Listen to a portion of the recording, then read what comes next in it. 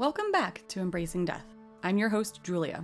Join me each week as I have a conversation with someone who has a unique relationship to death and dying, all in an attempt to understand and cope with my own and our own inevitable mortality. Firstly, I want to thank you all so much for coming back to this week's episode. It really does mean a lot to me. And I can't wait to get into this week's interview, but first, I need your help. In order for this show to succeed, I just ask that you go and leave a rating or review on the platform that you get your episodes, as well as sharing this show with anyone you think might benefit from the conversations that we have here. Talking about death is painful and can be really challenging, and what I'd like to do here is create an open, safe place for people to listen and understand and hopefully learn a little bit more about how we can cope and understand our own ending, because it's the one thing that every human has in common, is that we will all die. And instead of going into that experience with fear, I'd like to go into it with understanding, comfort, and some compassion. And without further ado, I would like to dive right into this week's interview where I sit down and chat with Kari, a mortician, a funeral home director, and a pretty popular YouTuber. And in this week's episode, we talk about grief casserole, how you can't actually become a tree when you die, and how cremation isn't necessarily more environmentally friendly than being buried. Hello, I am Kari Northey. I am Kari the Mortician on YouTube. I am a licensed funeral director, embalmer, mortician, undertaker in Michigan. For 20 years, I've been licensed. Well, Kari, thank you so much for coming on the show today. I am excited to chat with you as I've never met a mortician, funeral director, embalmer in my life. And I think it's a really unique and interesting job and, identity. So can't wait to chat more about that with you. I'm the least scariest one you'll ever meet too. So I feel like I feel like you have to have a specific type of personality maybe to work in the postmortem reality or the realm. I think there is different varieties of personality, depending what you do. And there's people who love the work, but don't have the personality, social skills. Social skills you can't really teach. It's kind of there or not there. And so you get people who do the full spectrum of the job and shouldn't be doing part of the job because they're not innately good at it and can't be trained at it. But yeah, it definitely takes a personality of some sort.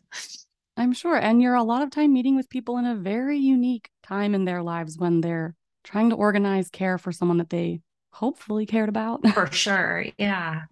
Right on. So let's talk a little bit about how did your journey lead you to this career field? Not a lot of people just wake up and say, I want to work with people that have passed away. You would be surprised how many people actually want to do that job. So I'm surprised by how many people are led there. But I was 16 and needed a job, and my mom worked at the funeral home as her kind of second career. She was the aftercare coordinator, and so she met with families all throughout the stage of the walk through the process. And she's like, "Well, you're 16, you need a job. You want to work at the funeral home?" I was like, "Sure."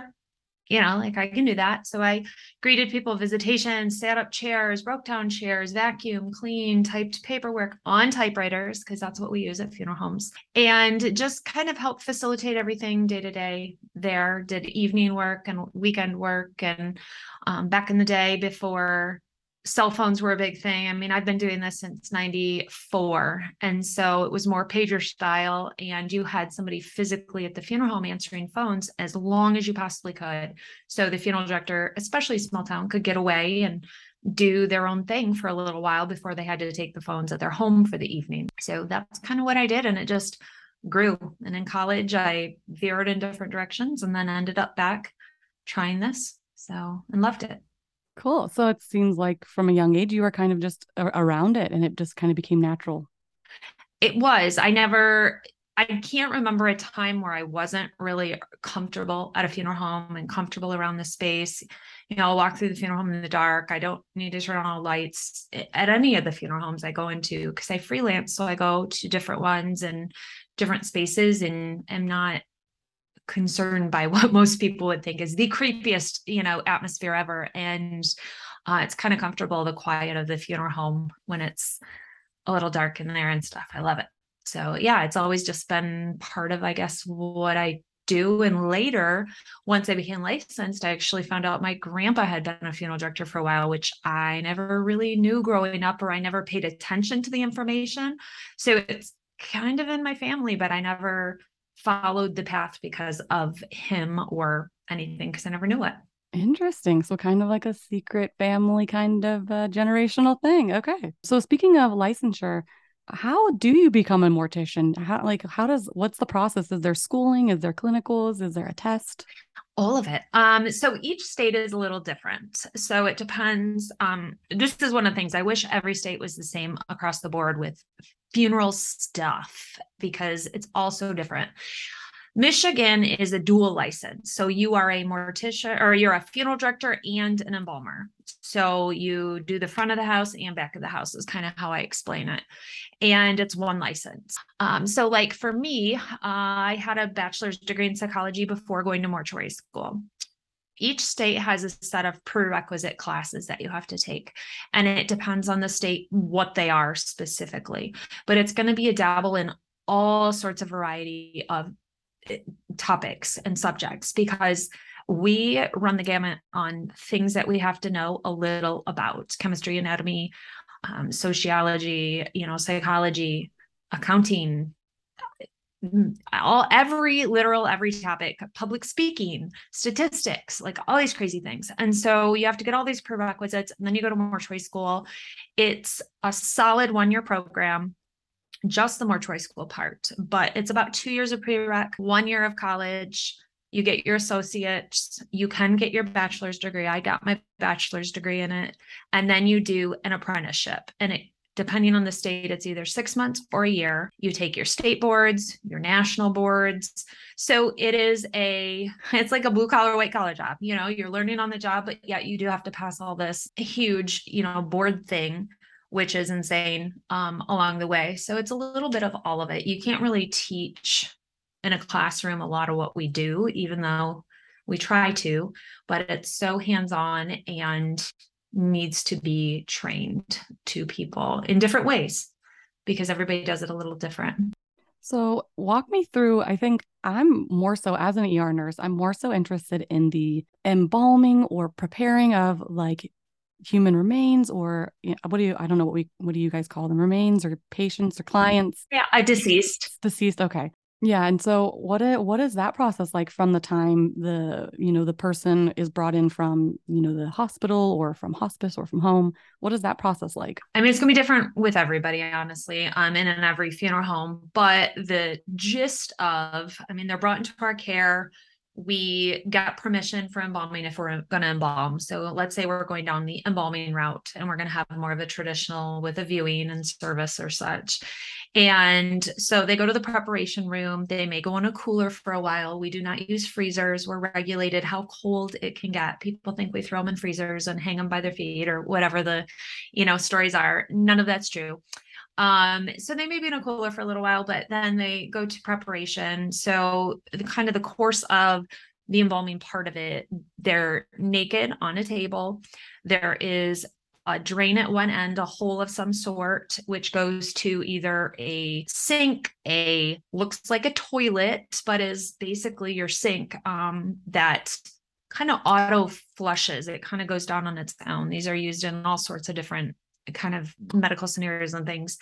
And there's always running water on the table as well. So the person's going to be sanitized, their nose, their mouth, their eyes, all cleaned, sprayed out, their body sprayed down. Especially the last few years, we are clean freaks when it comes to people coming into our care. I think we've been reminded more so of the need for sanitation. When we get a little lax, we were reminded very clearly of it.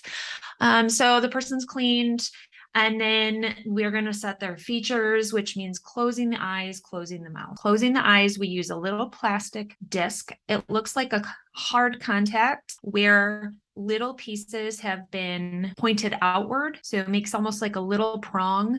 And it's not to like stick into I don't know, it sounds barbaric, but it's just enough to like hold the eye closed, because we want to hold the eye closed. So you just put it in like a contact, it holds the eye closed, because eyes open because we dehydrate when we die. And so a natural look of somebody is mouth open, eyes open, kind of this gaping. When you look at somebody, that's your natural, how you would look if all your muscles relaxed. And then closing the mouth. So some people will use what's called a needle injector. It's a little, almost looks like a little gun. It puts a little metal tab with a wire on it into the upper and lower jaw, and then you tie that wire together. I have never used that method. I've just never been comfortable with how it looks. And so I suture the mouth closed, not the lips or anything. It's just holding the jaw together. And that's it. But that part of it is so critical, because if the lips are wrong and the mouth is wrong or the eyes are wrong, that's what defines a person, especially when you walk up. So that part, some people can get too sloppy with, too quick with, and it throws off the looks of the person completely. But it's the most critical thing almost that we do. And then we're going to mix fluid that we're going to be injecting. And embalming is a temporary preservation. This is meant to just preserve the person long enough for a funeral service, for a viewing, for whatever we're having before they're buried. It's not meant to keep the person looking the same for 100 years. It's meant for a week or two. It's meant for a month. It's meant for short term. And that's where a lot of people go wrong with thinking that this is going to keep my person perfect forever. It's not the case. So we use formaldehyde, glutaraldehydes, all sorts of different chemical mix-ups, which is a whole nother topic, which maybe you'll ask me about. But that's kind of the big, scandal, I guess, within the embalming part of it, is a lot of people hate that we use chemicals and such. But so we raise vessels. Our main vessels that most embalmers want to use is your carotid artery, which is up in your neck. And it's a replacement system. We're using a machine to push in the chemical into the artery, and then the blood is going to be pushed out the vein. And so we open the vein and it comes out. So it's not draining, it's just pressure coming at, pushing in one to come out the other. And it's a lot of times mostly water. Water is the vessel for this chemical. Formaldehyde is a gas. And so we want to get it in the liquid form into the body so it goes out into the tissue to preserve. And so once that's done, which there's a lot of components to that, but that's the simple part. And then we aspirate. So we use a trocar. It looks like a needle where you would get your blood drawn, but it is 2 feet long. That's hooked up to a hose, which is hooked up to a suction. That's punctured into the abdomen. The abdomen's where decomposition starts. It's where your bacteria, all your nasty is. And so we want to get out as much of that fluid and things that we didn't get during the injecting as possible. And then we put fluid directly in there to kind of stop all of the rampant bacteria that's starting to fester. And then we clean the body again and put on some dead person lotion, for lack of better words, on the face and the hands. And then we would go to, when the time came, to dressing and casketing and cosmetizing and things. So kind of that's the nutshell of the answer, I guess, for you. What is the weirdest outfit loved ones have put their deceased in? Is there any like cool costumes or anything just kind of wacky? Oh, I have seen clowns dress as clowns, lingerie, thongs for granny, things like that. That's not like it's such a funny thing because people always are like, what's the weirdest? What's the most unique? And I'm always like, that is so specific to what you believe is unique and weird, because at this point, like, whatever, like, you just see so much. I think after a certain period of time, yeah, you're always going to be surprised, but people do still bring in things, and that's like, do you think that was a good choice? Because that's strapless. We're not going to put a strapless dress on probably, or just, like, they know what their loved one looked like, and they bring things that they know are not going to work with how they looked, but they don't think about things the way we do. So our first reaction is like, really? But then you have to step back and think, okay, they're not thinking like we are. They're thinking, how do I want my loved one who in my mind is alive and in front of me kind of dress? And so we have to kind of, change our thinking. And people ask all the time if they have to bring pants. And I'm not joking, like, it is a lot, because they think that the casket comes up, that lower end closes up above like the waistline so that we don't put pants on them. And I'm like, no, no, no. It closes at the crotch line. So we would be showing to their undies. And they're like, oh yeah, that's not good. And I'm like, yeah, but people don't know what they don't know. And so it's easy from our side where this is what we do all the time to think, gosh, why don't you know that? And so we have to like step back and go, okay, they're not professionals and they don't do this every day. And Absolutely. And if you're not doing it every day, like me, when you said people ask if they need to bring pants, I was like, well, do they? Like, 'cause I have no idea. I would think from my memory of seeing just a few loved ones when I was a kid pass away, like great grandparents, I cannot remember if how high up the door or the opening was. So I'm like, do I need pants? Good to know. So I'll keep that in mind for if I ever need to. it's amazing. I do a continuing ed class for funeral directors because I get so many questions. Like I have a perspective unlike probably any other funeral director in the world because of my online and my YouTube and how many consumers I interact with every week. I mean, hundreds and hundreds, and the amount of the same repetition of questions. And so I do a continuing ed thing on, the 10 most asked questions and topics that people ask about. And to us, they seem like, what the heck? But these are things people want to know. And some of it's ignorance teaches ignorance. And I don't mean ignorance in a bad way, but hey, dead bodies sit up, and that person teaches it to their kid and that kid teaches it to another kid. That doesn't happen. 120%. That will not happen ever. No bodies ever sit up. It does not happen.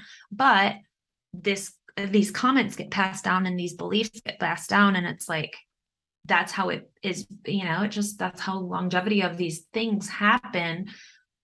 But again, it's our perspective as funeral directors, but it's what the general consensus of consumers think and believe because they're not in tune with death care, even though it's more common of a topic now. And people like you are seeking information because of anxieties and lifelong questions and not being exposed to things when they were younger. So I love it. I love people wanting to learn. Yeah, this is exciting for me just because I think most of my family, which I do want to get into your preferred or your most advised method of, burial, or do you cremate, or they're doing those pods now where you can like become a tree, which I would love to be a tree or be under a tree or be part of a tree. So, I would like to talk about, cremation too, because that's something that, I think is more popular now just because people are kind of like pulling away from the belief of like graveyards and burial and especially like environmental things, which I think you were kind of touching on with the different preservative chemicals. And like, is that the issue? Is people are saying like environmentally there's some concerns, or kind of what do you think when it comes to like cremation as well?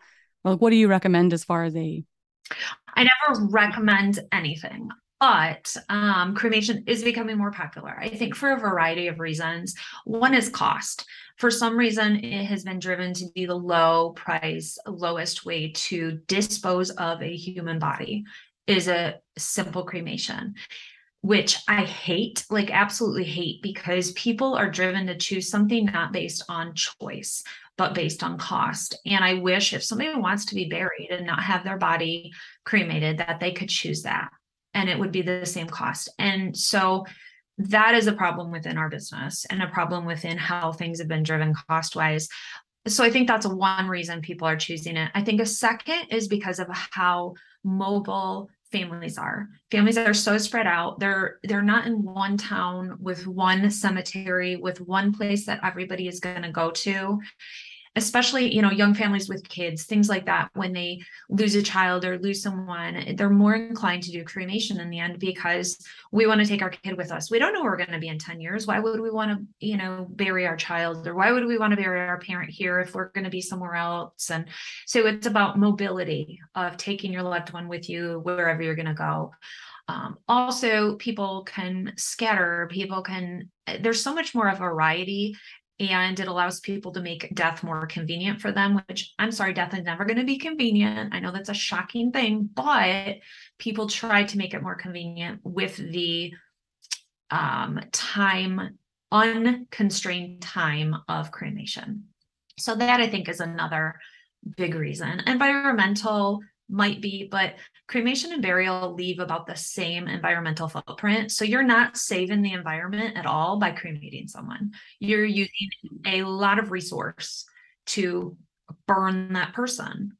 And so you're not saving any resource if you do that. People do have a problem with embalming chemicals, and people are shocked when we say that when you're embalmed and blood is draining, everything that's going in the same drain that you used at home all goes to the same place. But I visited a water facility, and they said in parts per trillion, you can't detect formaldehyde or the chemicals we use, but you can detect hormone therapies, you can detect household cleaners, you can detect all these other things that are going down the drain. So that's kind of always my rebuttal. I'm not saying that formaldehyde's great. I have a lot of people that I know that have had esophageal and throat cancer because they're breathing in chemicals all the time. So they're not great for you, but we are using just as horrible things freely in our homes and putting in our bodies. So, it's not a great argument with me, but there are a lot more things too with, you can take cremated remains and bury them with a tree and such. But there's a lot of that information out there when it comes to that, because initially when products came out that were like, oh, be a tree. Well, when you put cremated remains with a sapling or any other vegetation, it will kill it. The pH is over 11 of cremated remains, and it will starve all vegetation. So all of a sudden, everything around it is going to be dead. So you have to get the products that have pH balancers in them, so that way your tree will grow, or your flowers will grow, or whatever you're putting in will grow, or else you're just killing everything by putting someone's cremated remains. It's crazy that because there's such bad information. And then there's the whole burial pod that goes around. I don't know if this is what you're referencing, where you put your actual body under the tree. That's not a product. That is nothing that exists. But every couple months it pops up. This was a thing years ago. This couple from, and I can't remember if it was Norway or Sweden, or it was somewhere in Europe. They won a contest by coming up with a product that could be a thing. And since it just keeps circulating as if it's something you can do, but the practicality of that thing is so, for lack of a better word, dumb. Like, you could not take a human body and fit it in there in almost any, like, the person, you go into rigor mortis about 2 hours after death. It doesn't free up until about 48 hours after death. And so you're like trying to take grandma, who, even if grandma is 90 pounds, 5 feet tall, and you're having to bend her in half and smush her basically into like a suitcase sized item. Then you're having to take this thing with this tree hanging out the top on what kind of mobile item, like a back of a truck, a trailer. And it looks as if it's a bit translucent. So then all I'm picturing is grandma's face smashed up against the side of this thing, because she's just in there. And it's like, the practicalities of it are so illogical. And so we hate when this regurgitates, and it does every couple months. It's like, oh my gosh, I want to be the tree. And I was like, no, you cannot be the tree. Like, that's not practical. But green burial and like natural burials are a thing, and there's more space for those, and you can do things more natural ways, and you can plant a tree over graves in some places. Just putting you in a pod below an actual tree and carrying all that somewhere is just not really happening. Could you go into a little bit about green burials? I saw a few videos about, where Granny passed away, and I see she's wearing like a beautiful shroud, and she's kind of like in a cardboard, like composite box, maybe like a, something that can decompose rather quickly. And there's flowers all around, and it looks really beautiful. Can you talk a little bit about what that is? Yeah. So it's not like, in the area I am, it's just starting to be a thing. Like middle America here in Michigan, catches on, slow. Things start at the coast and work their way in. Things start more progressively out on the West Coast and then kind of move around. So it's not as big of a thing, where if you go out to like Oregon, Washington, this has been happening big time a lot. Home burials, home funerals, things like that. But so green burial was this kind of initial term for something, and now it could mean a variety. It could mean just no embalming. It could mean using a shroud. It could mean no vault. So the vault is what the casket goes in the ground. It's not a law in a lot of states, but cemeteries require them. And that is the concrete box around it.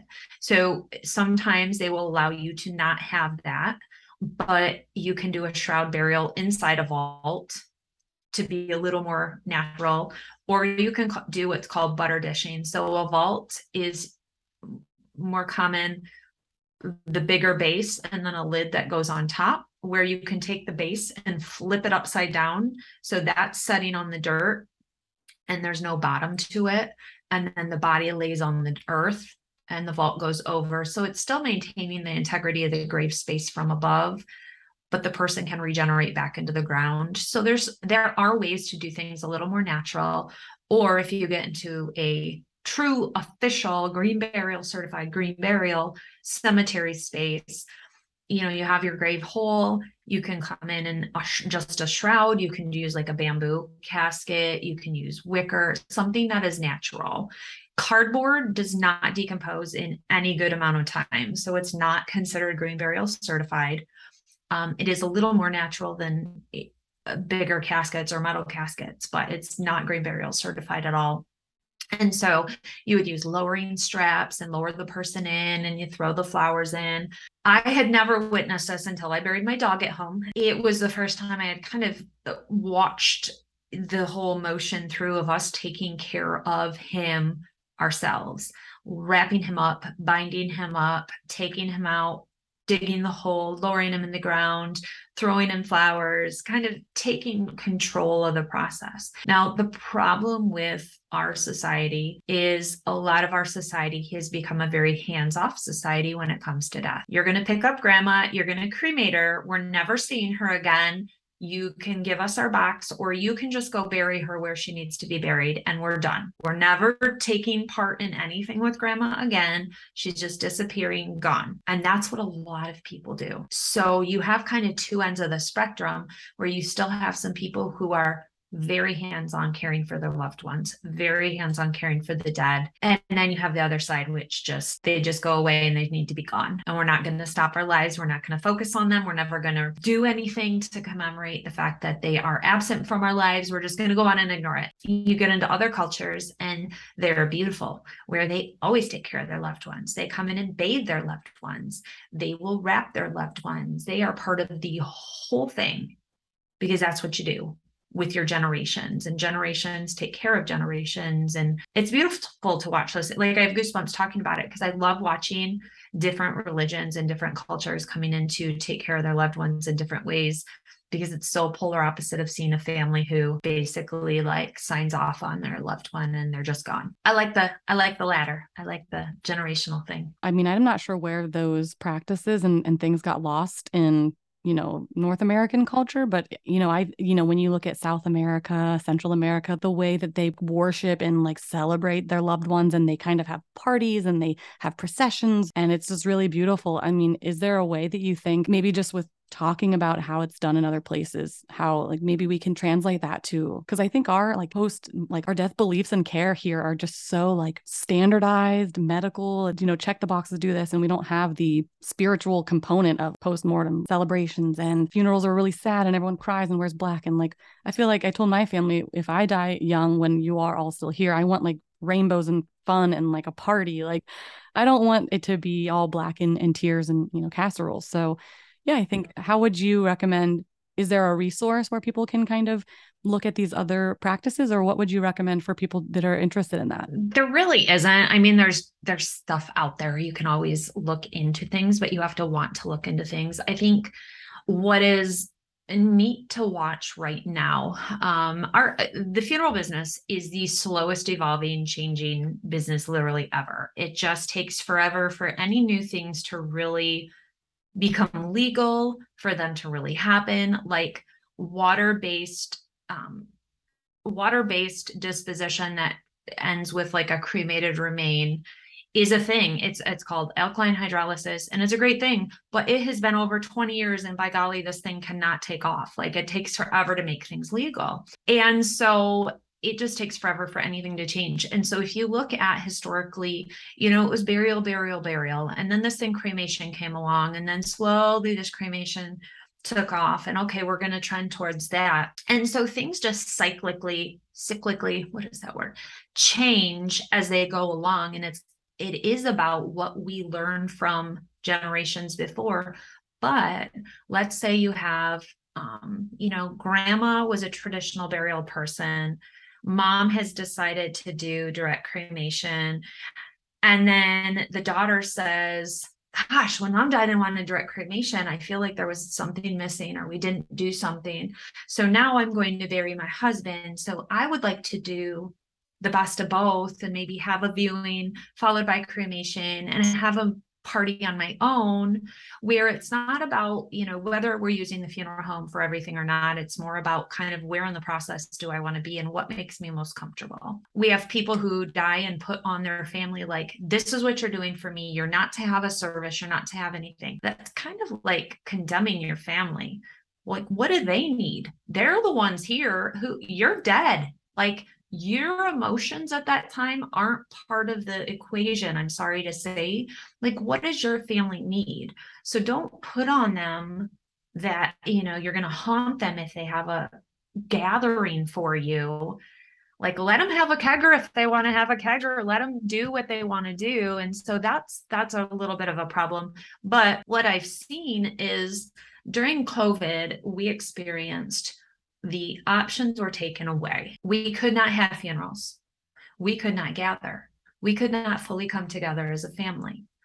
Our options were completely taken away, to the point, like, you couldn't see your loved one. You could not do this. You could not do this. No, no, no, no, no. All day long, all we did was tell people no. And then it got to be, well, you can pick your 10 favorite people and they can go to grandma's funeral. Well, what if there's 12 kids? Who were her favorite of the 12? Those are the only people that can go.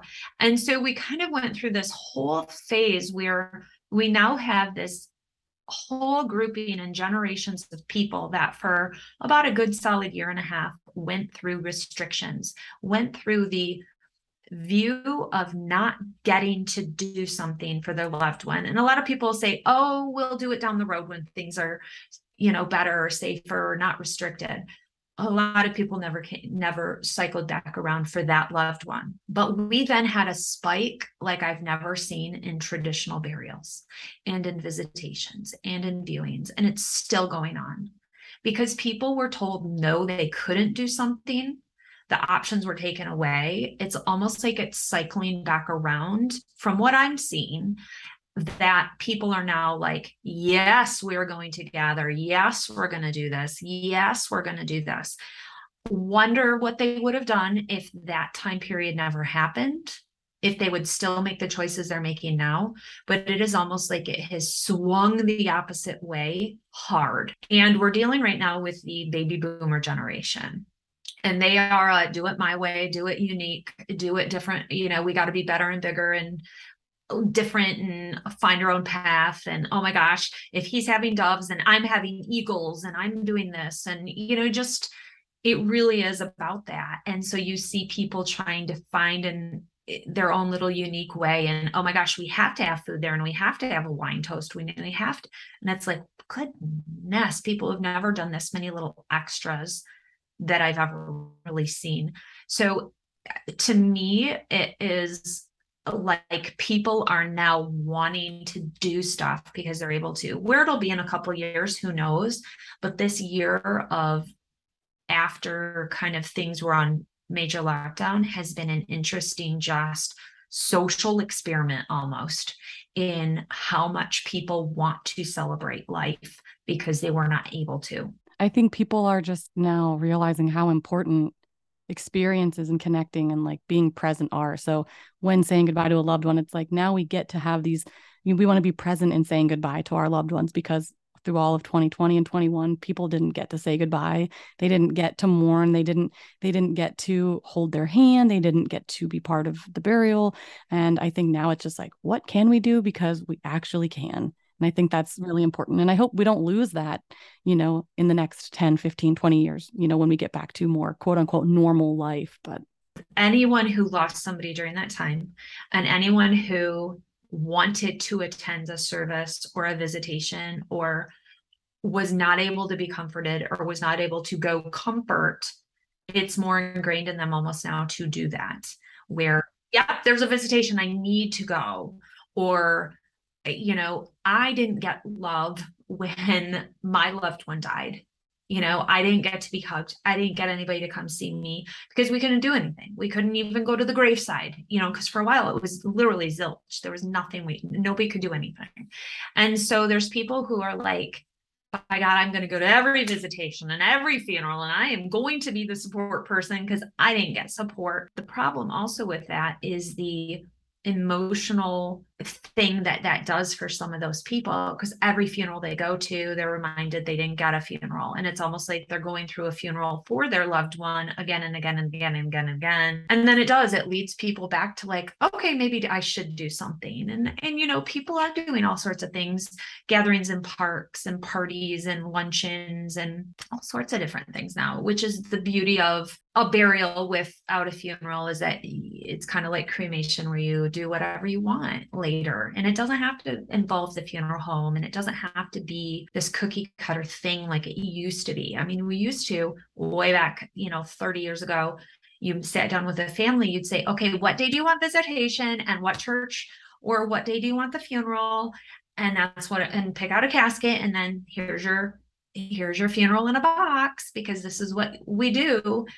And now it's just all over the place. And people will say, well, what do people normally do, Kari? And I'm like, there is no normal. There's no normal at all with what we do, because there's such a variety of options within the funeral business now. And that's kind of fun. Like, it's fun to help put together something, or to offer options or offer suggestions once you get to know a family and you get to know what the loved one liked, and I don't know, what makes them kind of quirky and stuff. It's fun to help find little answers for them.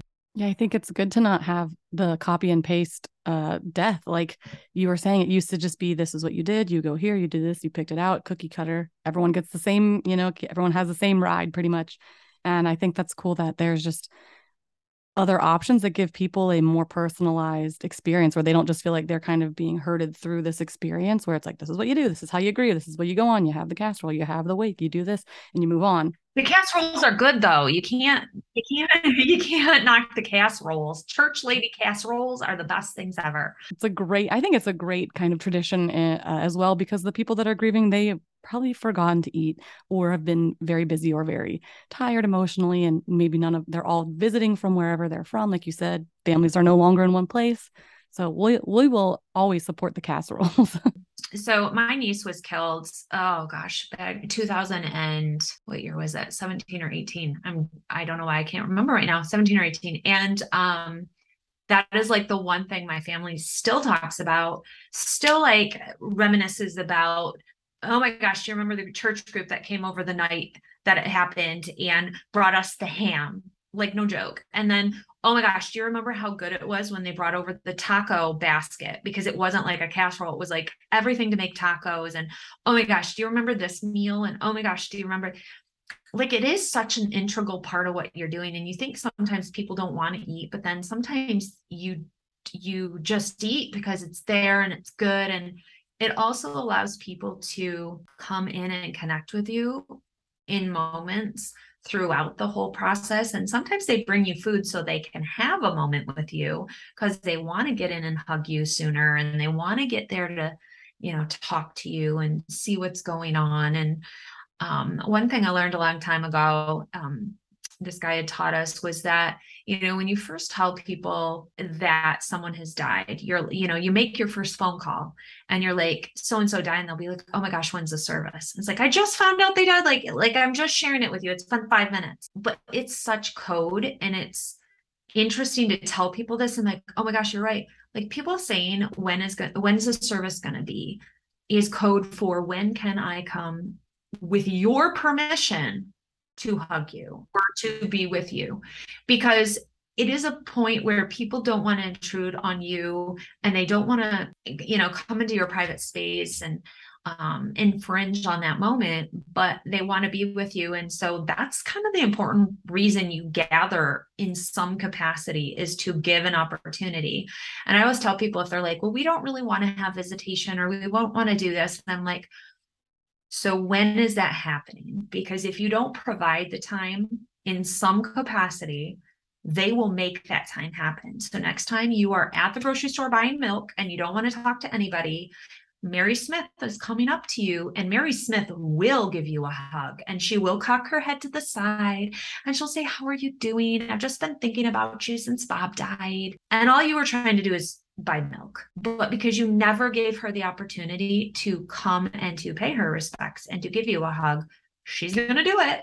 And there's going to be 30 other people at least that want to do that because you never gave them time. So you're going to go through that moment over and over and over for months, rather than giving a 2-hour period at some point.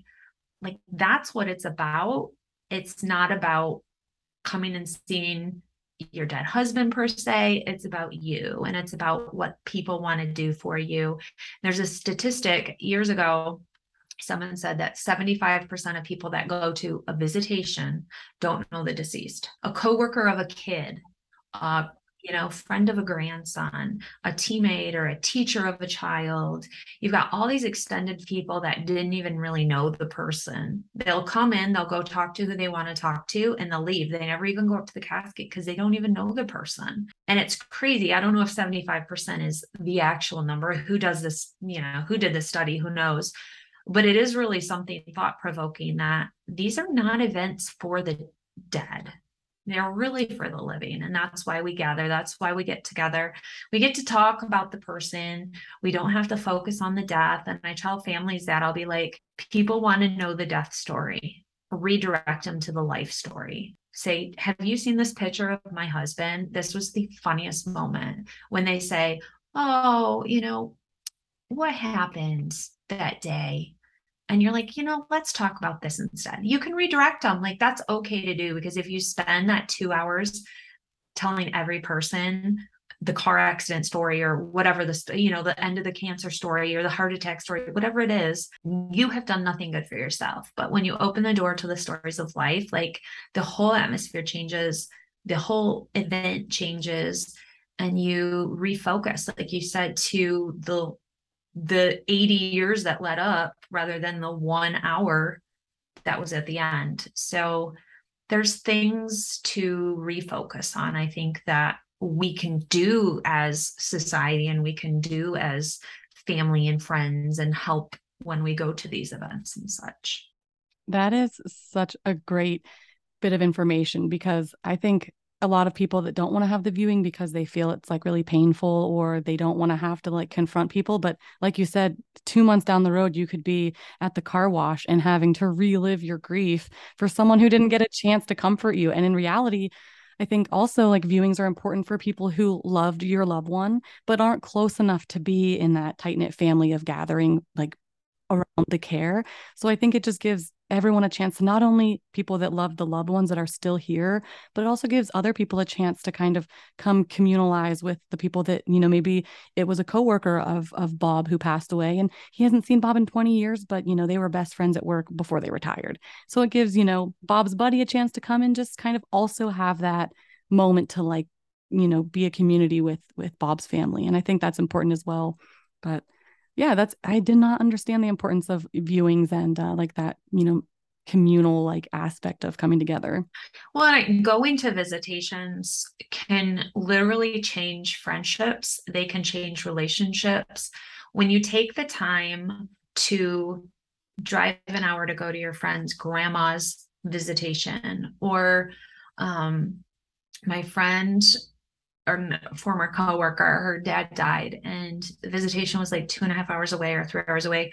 And I just got in the car and drove and went to it just so I could go hug her and say, and I think that completely changed our relationship and just put us in a different category, because she's like, you literally took your day to do this for me. And I'm like, but this is important to do this.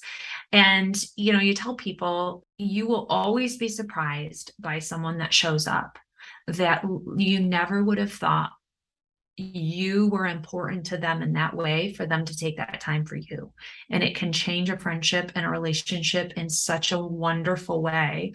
Sure, it can change in different bad ways too, when people don't show up that you thought would, but it just puts a different spin on your interactions with people and your view of what your relationship means to people, I think. And there's people right now I can think of that I just by going to visitation changed our connection and put it on such a deeper, more intimate level, I guess, which sounds so hokey, but it can change it. So that's taking the time and doing that for someone, even if it's, oh, it's just her grandma, or, oh, it's just her aunt.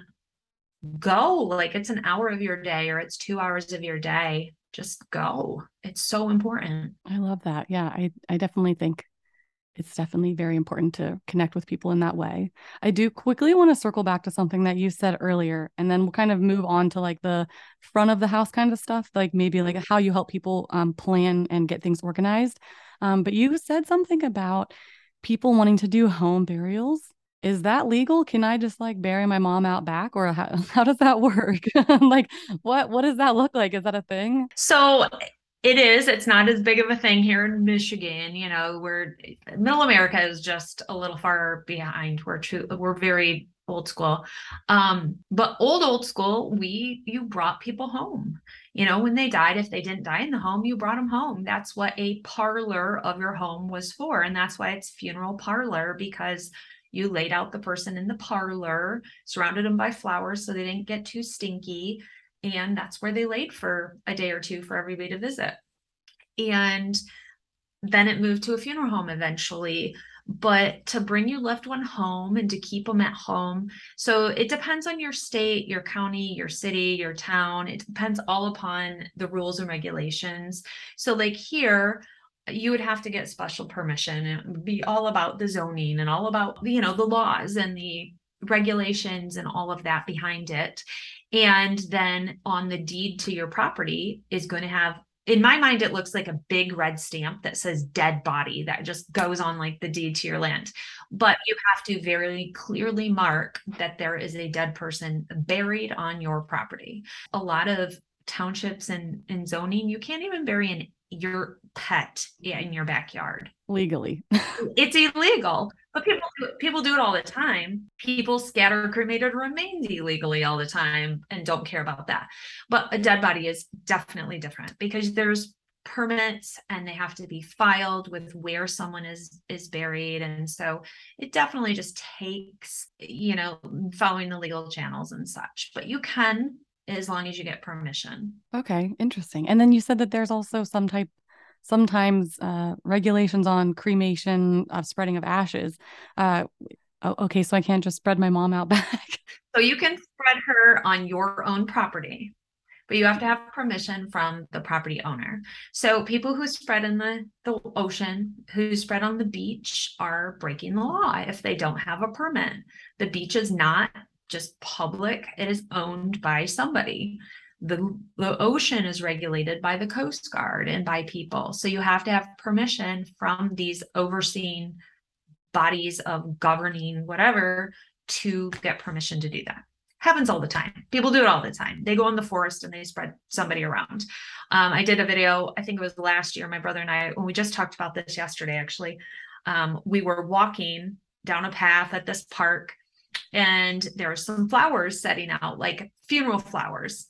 And I was like, well, that is a dead person. They had spread and had a little something, put flowers, spread cremated remains, and they were all just laying there. Like, you can see bone fragment and know it's cremated remains. There is now in this rock on this big wall engraved the person's name, that they have come and basically destructed property by engraving this person's name, why this spot is, important to them. But I'm like, so you put a person on the ground for everybody to walk over, which is not okay. Like maybe they got a permit, but I can't imagine that in this spot where we were. So I think it's just odd that people think you can go just like dump a body wherever you want to. It's odd to me. Or in any manner you want to. Like a guy sent me a video, or not video, photos.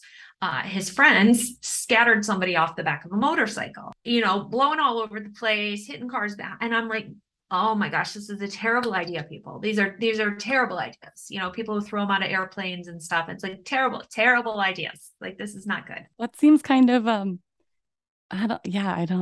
not good, I guess.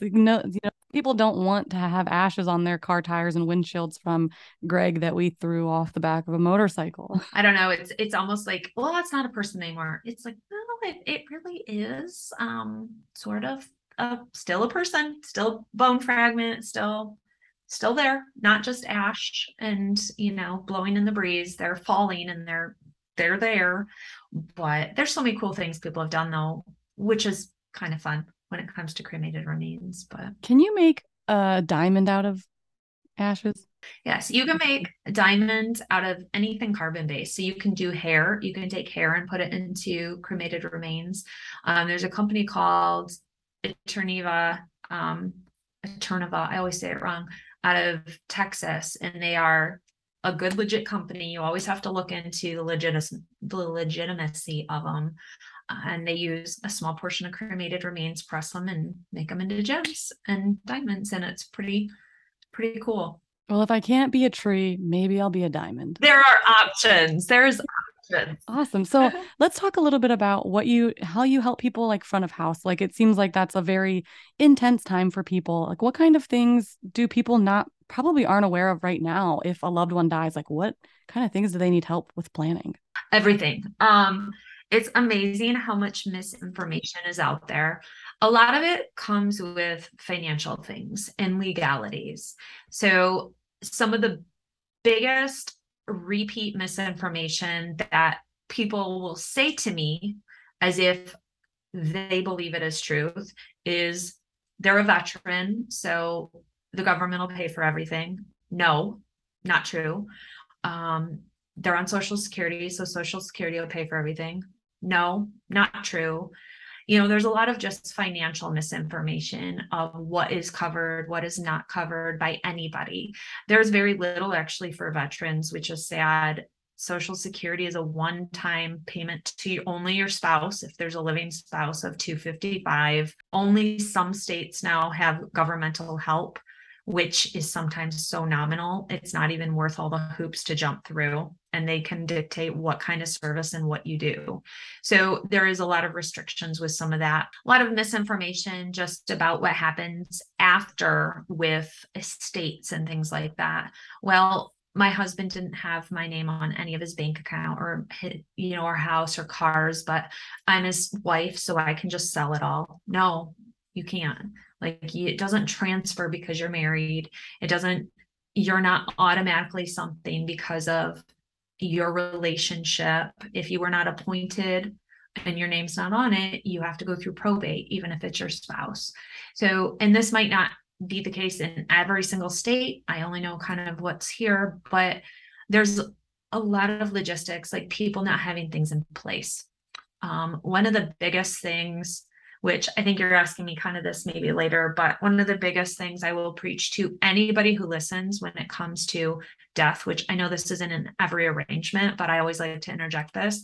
If you're a parent and you do not have a will in place specifying who you want your kids to be raised by, do it like yesterday, because you can die with your significant other and both parents be gone. And no, your mom doesn't get to come in and decide she's raising your kid. The courts get to decide who will raise your child. And so do it, get your paperwork. And I've seen this happen several times now because it's not in place. So when I was 4 months pregnant, I think My husband and I at the time went and got paperwork in place. I'm like, we're at the point this kid could be viable any day and still keep living. We have to get this in place because I could go into a coma and they could take the baby out and we have to have this done. It was a bit extreme, but because of everything I have seen, we still did it. But it's the biggest lesson I think I have learned along the way is to have your paperwork in order for if something happens. Have the conversation with your family, tell them what you want, even if they don't want to listen. Say, I'm writing this down. Here's my envelope. Go open this as soon as I die. It will tell you what I want because pre-arranging is the best gift you can give families by having some funds there, having a plan so they know what you wanted, even if they don't follow it. Yeah, at least they kind of know what you wanted. So some of that is super, super important to do, planning ahead, having legal stuff. That's where a lot of really big hurdles come, I think, for people, is because you get caught up in the grief of the financials and the grief of the legalities that you don't get to just grieve. And that is the biggest thing I have seen along the way when it comes to, even because it begins in the arrangement, it begins in the planning, it begins in all of that, where all this stuff gets kind of churned up. And then it almost is this weight that overshadows the funeral and the services and everything, because they've got this anxiety about all these things, or having to come up with the money because, oh, they have insurance, it'll pay. No, it has to be now. Like, finances are due up front, finances are due now. Like, we can't wait 6 months for your estate to go get figured out. It's not how it works. And so a lot of things are shocks to people, and they think that the funeral home is being super cold and super callous because they're making people pay for things. Well, it's a business. Like, if everybody waited 6 months to get money in, then how is that funeral home supposed to keep their doors open? Like, it's just a business, how a business is run, and the model of how they get their bills paid. And that part is hard, but getting just things in order, having your information about, your bank accounts in one place, your passwords in one place, things that, imagine if you left your house today and never came back. Could someone walk in and find what they needed? Could someone go to your computer and find what they needed? Would they know you had a life insurance policy somewhere? Would they know how to get in touch with who you wanted them to get in touch with? Nobody wants to think that way, but it is a reality every single day for every single person. There is no guarantee for anybody, even me, that, I'm going to come back here today, or I'm going to make it till tomorrow, or whatever the case. And some people are like, well, what do I care? I'm not going to be here. Love your loved ones enough, or whoever's going to be left with things to deal with, that they can at least try to start navigating, because the funeral home's going to ask for your social security number. Can your family come into your home, especially if you are a single person, an adult, or like, I'm a single mom now, like, could my family come in my home and find my social security number? And could they find the card? Probably a good thing to ask. It's on your tax paperwork too, which is helpful. Call your tax person. Do you recommend like a booklet, a file, a piece of paper, like in a safe? Like, is there a recommendation for people like me who might just tell my mom, make me a tree? Where, like, how do you think people should start that? Like, just have a post-it on the fridge with like social security number found in second drawer from the left, Yeah, have a if I die file. Have just a folder that has, okay, here are where my bank accounts are. Here is the beneficiary on this. Go get a will set up and put a copy of it in your medical files. As a single person, just because you have parents or you have brothers and sisters doesn't specifically give anyone the right to even make medical decisions if you're in a coma, or appoint people for these different things that could happen. And any will attorney or, any attorney that can do that stuff is going to navigate you to do all the proper paperwork for that portion. But then also just kind of create a file that has a lot of specifics, like, here is my accountant, here is my investment person, here is a list of my passwords. And have a file that has all your passwords, or here's my secret stash of cash in my house you can go find, or whatever it may be. Because, okay, yeah, eventually your family's going to go through everything in your home as they have to clean it out, but it could take months, it could take weeks. They may not find whatever it is to find. So have that person, that your best friend or whoever, that, okay, she died, hey, we got to go, like, here's the envelope that you gave to them that has all your stuff. Or every time I used to travel with my ex-husband, I would write a letter and give it to my parents. So before every time we traveled, here's my letter with all of my updated wishes, wants, where things are at. Here you go. I mean, I have a different perspective, obviously, on things than most people, but that preparedness is so key. And also knowing the laws of where you are. We have people who are like, person calls and says, yeah, my brother's at the hospital and we want you to take care of him. He's dead, and okay, great. What kind of services are you thinking for your brother? Oh, we want to just cremate him. Okay. Well, is he married? Yeah, but they've been estranged. Like, they're separated. She has nothing to do with it. It's fine. We're going to take care of it. No, we need her. She has to sign for the cremation. Well, they haven't spoken months. Like, they just never got divorced and blah, blah, blah. We don't even know where she is. Well, you better find her, because she's the only one who can legally, so knowing next of kin rights and who has to be involved and how you can opt out of the next of kin. I mean, people don't all talk to their kids. People don't all talk to their parents, and knowing those things to have in place is critical, because it can be the biggest roadblock. And people get pissed at me. People get pissed at us as the information deliverer, because they just believe, oh, it's, I should get to do this because of who I am or whatever. And it's not the case, unfortunately. Yeah, it sounds like you do a lot involving not just like the actual care, but the helping people and families. It's got to be a heavy kind of experience, and sometimes frustrating, probably a lot of times rewarding as well, getting to honor people's wishes. How have your experiences, and how have what you've learned and what you do, does it challenge or reinforce, or has it changed your beliefs involving death, or how people feel about death, or how you feel about death?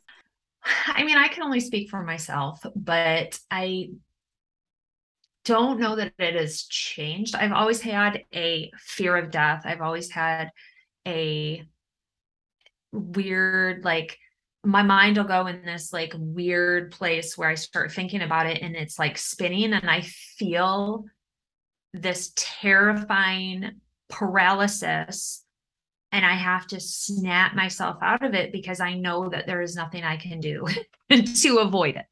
Like, it is inevitable. Once you're here, you ain't avoiding it. Like, it's coming for you no matter what, no matter how scared you are or not scared. So you kind of have to put it in its place or let it control your life. And I am almost more, I think my fear has gotten bigger as I've grown with, I think it's because of my kids. And I don't know that I'm scared of death. I'm scared of the dying, and I'm scared of leaving them. I don't know, all the questions that are not 110% solidified of where I go. And it doesn't matter if I have my Christian faith, I haven't seen and know for certain what is going on next. So sometimes that part, I rely on my Christian faith a lot, but that part of it, I'm still a little sketchy on. And people are like, well, but if you have faith, then you have faith in everything. I'm like, but I've seen acts of God, and I've seen acts of things that I can believe in and have faith in, but I don't see heaven, and I don't see that, I haven't seen it. And so that part's a little hard. It is hard to wrap my mind around. It's hard, but it's what I try to hold on and believe in fully with everything else. because you got to believe in something. And I mean, I know like with dead bodies, there is nothing there. Like there is literal, it is a shell of a person. That person is like they are gone. There is no question in my mind. But it's, where did that other part of them go? Did it go somewhere, or is it just a void? I don't know. We're going to find out. I'm hoping for, what I believe in, but there's always the alternative. So it's one of those, who knows? So working around death has not squashed my fear of death. I think it has just more put into me the knowledge that it can happen anyway. You can't prevent it. You can only do so much. I am almost not a helicopter mom, but it's like, trying to prevent any situation at all times. But like when my niece was killed, I had mentally gone through her dying multiple times, because to me it was kind of her father killed her and then killed himself. And for years we knew he was just evil. We couldn't get anybody else to see this. And I mentally prepared for kind of that scenario and then put that plan into action when it actually did happen.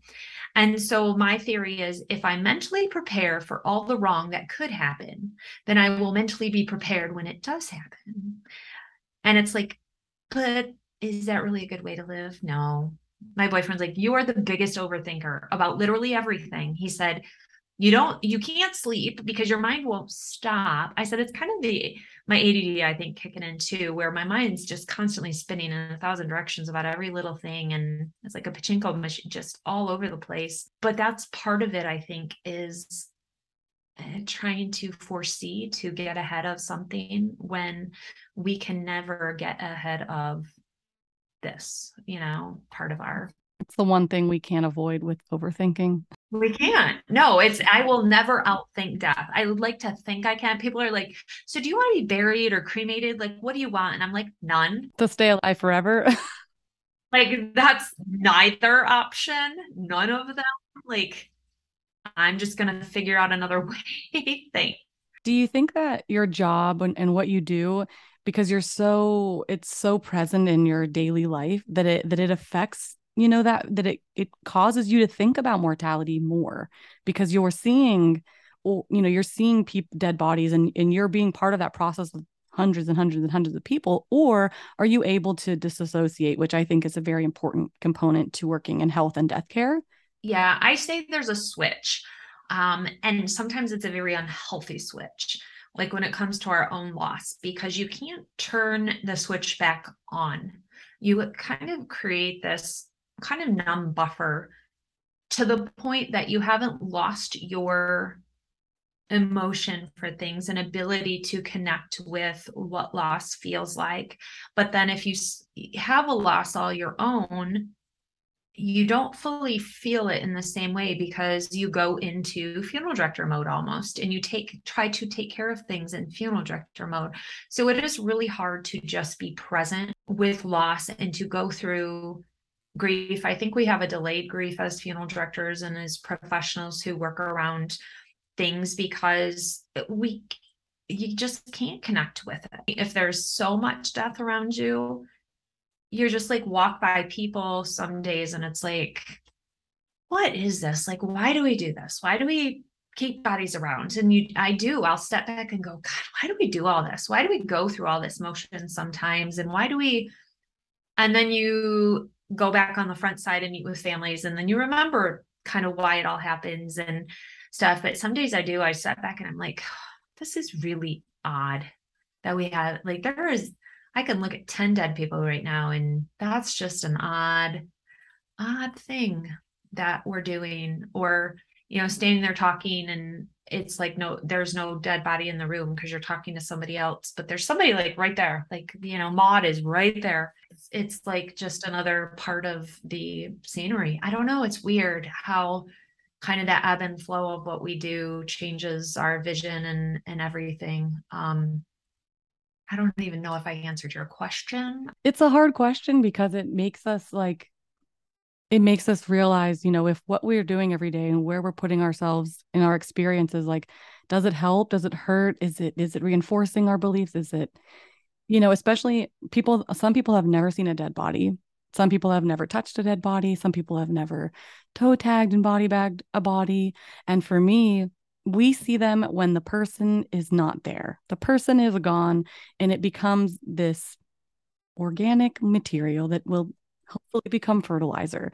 And then, like you were saying, to be reminded when you go back out to the front that it was somebody's loved one, it was someone's grandpa, father, mother.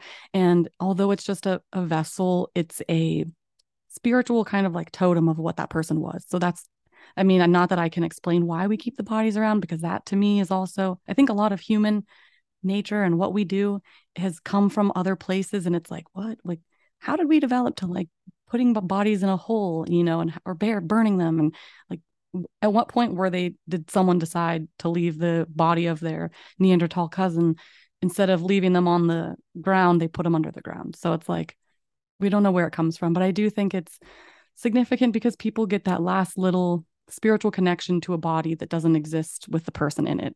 And we don't see that because we don't see the spirit. We don't see the soul. We see a yellow, kind of lumpy, kind of swollen, drippy kind of person.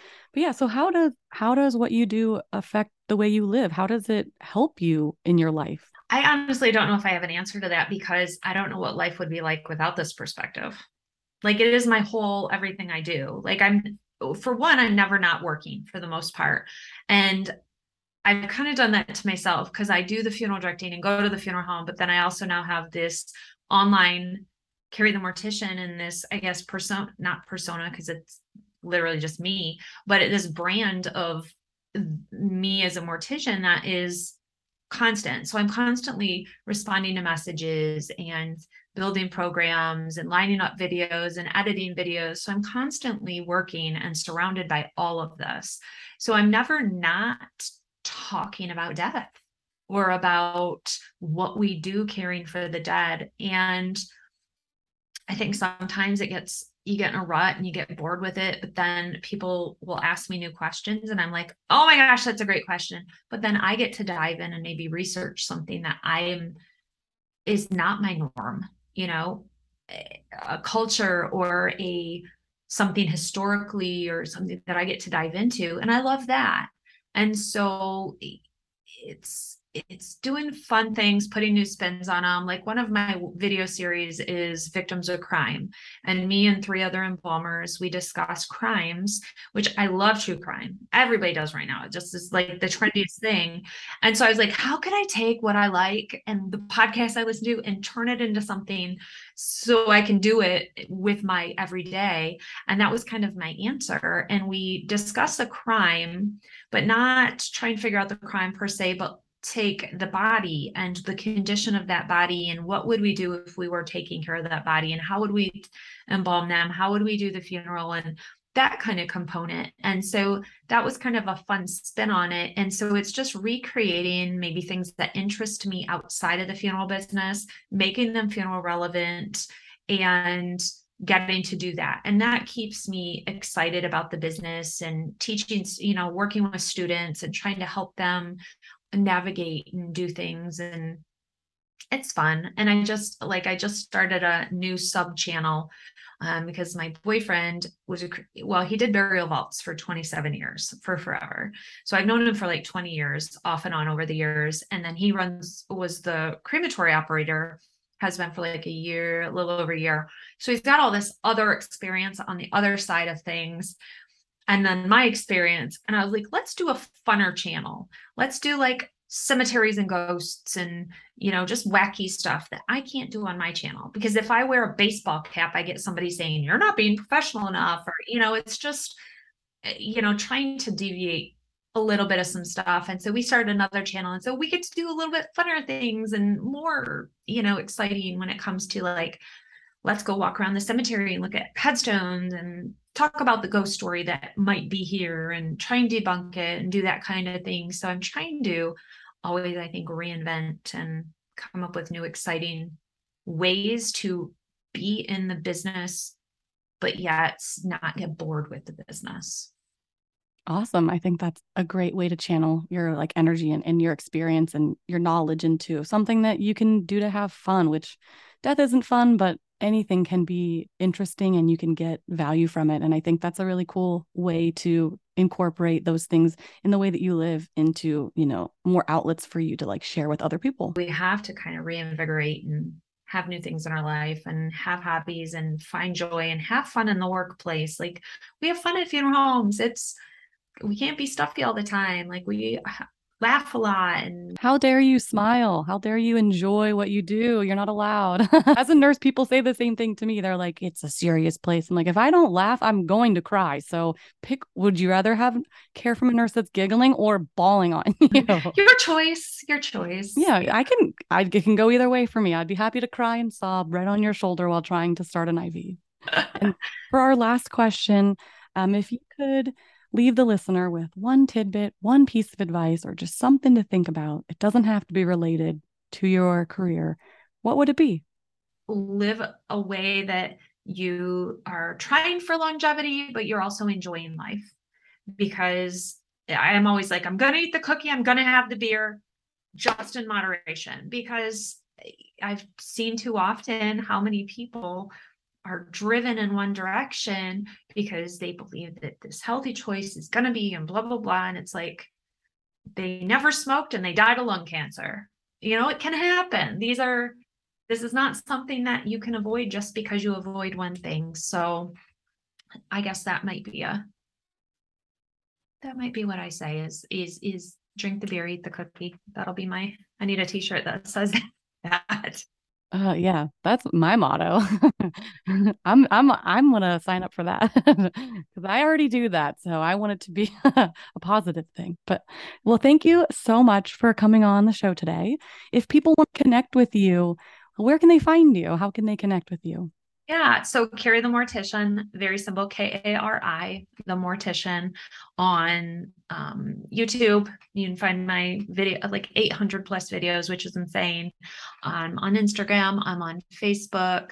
I just started the TikTok. I'm feeling pretty old on the TikTok, but I figured I would give it a whirl just to see what it was about. And it's challenging, but it's fun, lose hours of my day once in a while to try to go down the rabbit hole. But it's interesting to figure, I don't know, just to see what is trending with the world in some ways. So some of it's fun. Other times I don't get it. And I think I'm still pretty young, but there's times where I'm like, I don't get what the kids are doing, but I guess I'm going to try that trend, except for dancing. I know I would rather, I'm like, I need to just do those videos because that would be way more fun than, trying to do other calculated and educational. I'm like, can I just dance in a casket? That would be cool. I would like that. Oh I would subscribe to that. All right, Kari. Well, thanks again. I really appreciated this and the conversation was amazing. I learned so much. And now I'm going to start writing out a plan and my passwords because I definitely want my family to be able to grieve instead of have to plan and grieve. There is not enough space for both. So if I can make it easier for them, then that is what's most important. And that's a big takeaway. Love that. Right. Kari, thank you so much. Awesome. And I hope we chat again soon. Thank you. Thanks. Yeah, of course. Whoa, what an episode. Getting to chat with Kari was so enlightening for me because I learned so many things. I learned what's the most appropriate way to dispose of a human body, and that most of the time when people are spreading ashes, it's kind of illegal. I also learned that although I can't be buried in a pod beneath a tree because that doesn't technically exist, I can have my ashes pressed into a diamond to be passed down to generations after me. I want to thank Kari for all of the useful information that she provided in today's episode, and I'm probably gonna get started on the If I Die folder and leave it somewhere with a big post-it note that says, hey, if I die, read me, and include all of my passwords, banking information, and anything that might be pertinent. So that way, if something happens to me and I meet an untimely death, at least my family will be able to focus more so on the grieving than the planning aspect. And I think that's a really important takeaway from today's episode. Once again, quickly, if you enjoyed today's episode, please give me a review and a rating, and also be sure to follow us on social media. You can find me at Embracing Death Podcast on Instagram, Embracing Death Podcast on YouTube, and Embracing Death on the TikTok. Hopefully we'll start creating some more content for you soon. And remember, I want to hear from you. If you or someone you know has a unique relationship or experience relating to death or mortality, please send me an email at embracingdeathpodcast@gmail.com for your story to be featured. Thank you for listening to Embracing Death. The more we talk about death, the more we learn. The more we learn, the less we fear. And the less we fear, the more we can embrace not only death, but the lives we still have yet to live. And as Queen Elizabeth II said, grief is the price we pay for love. We will see you next week.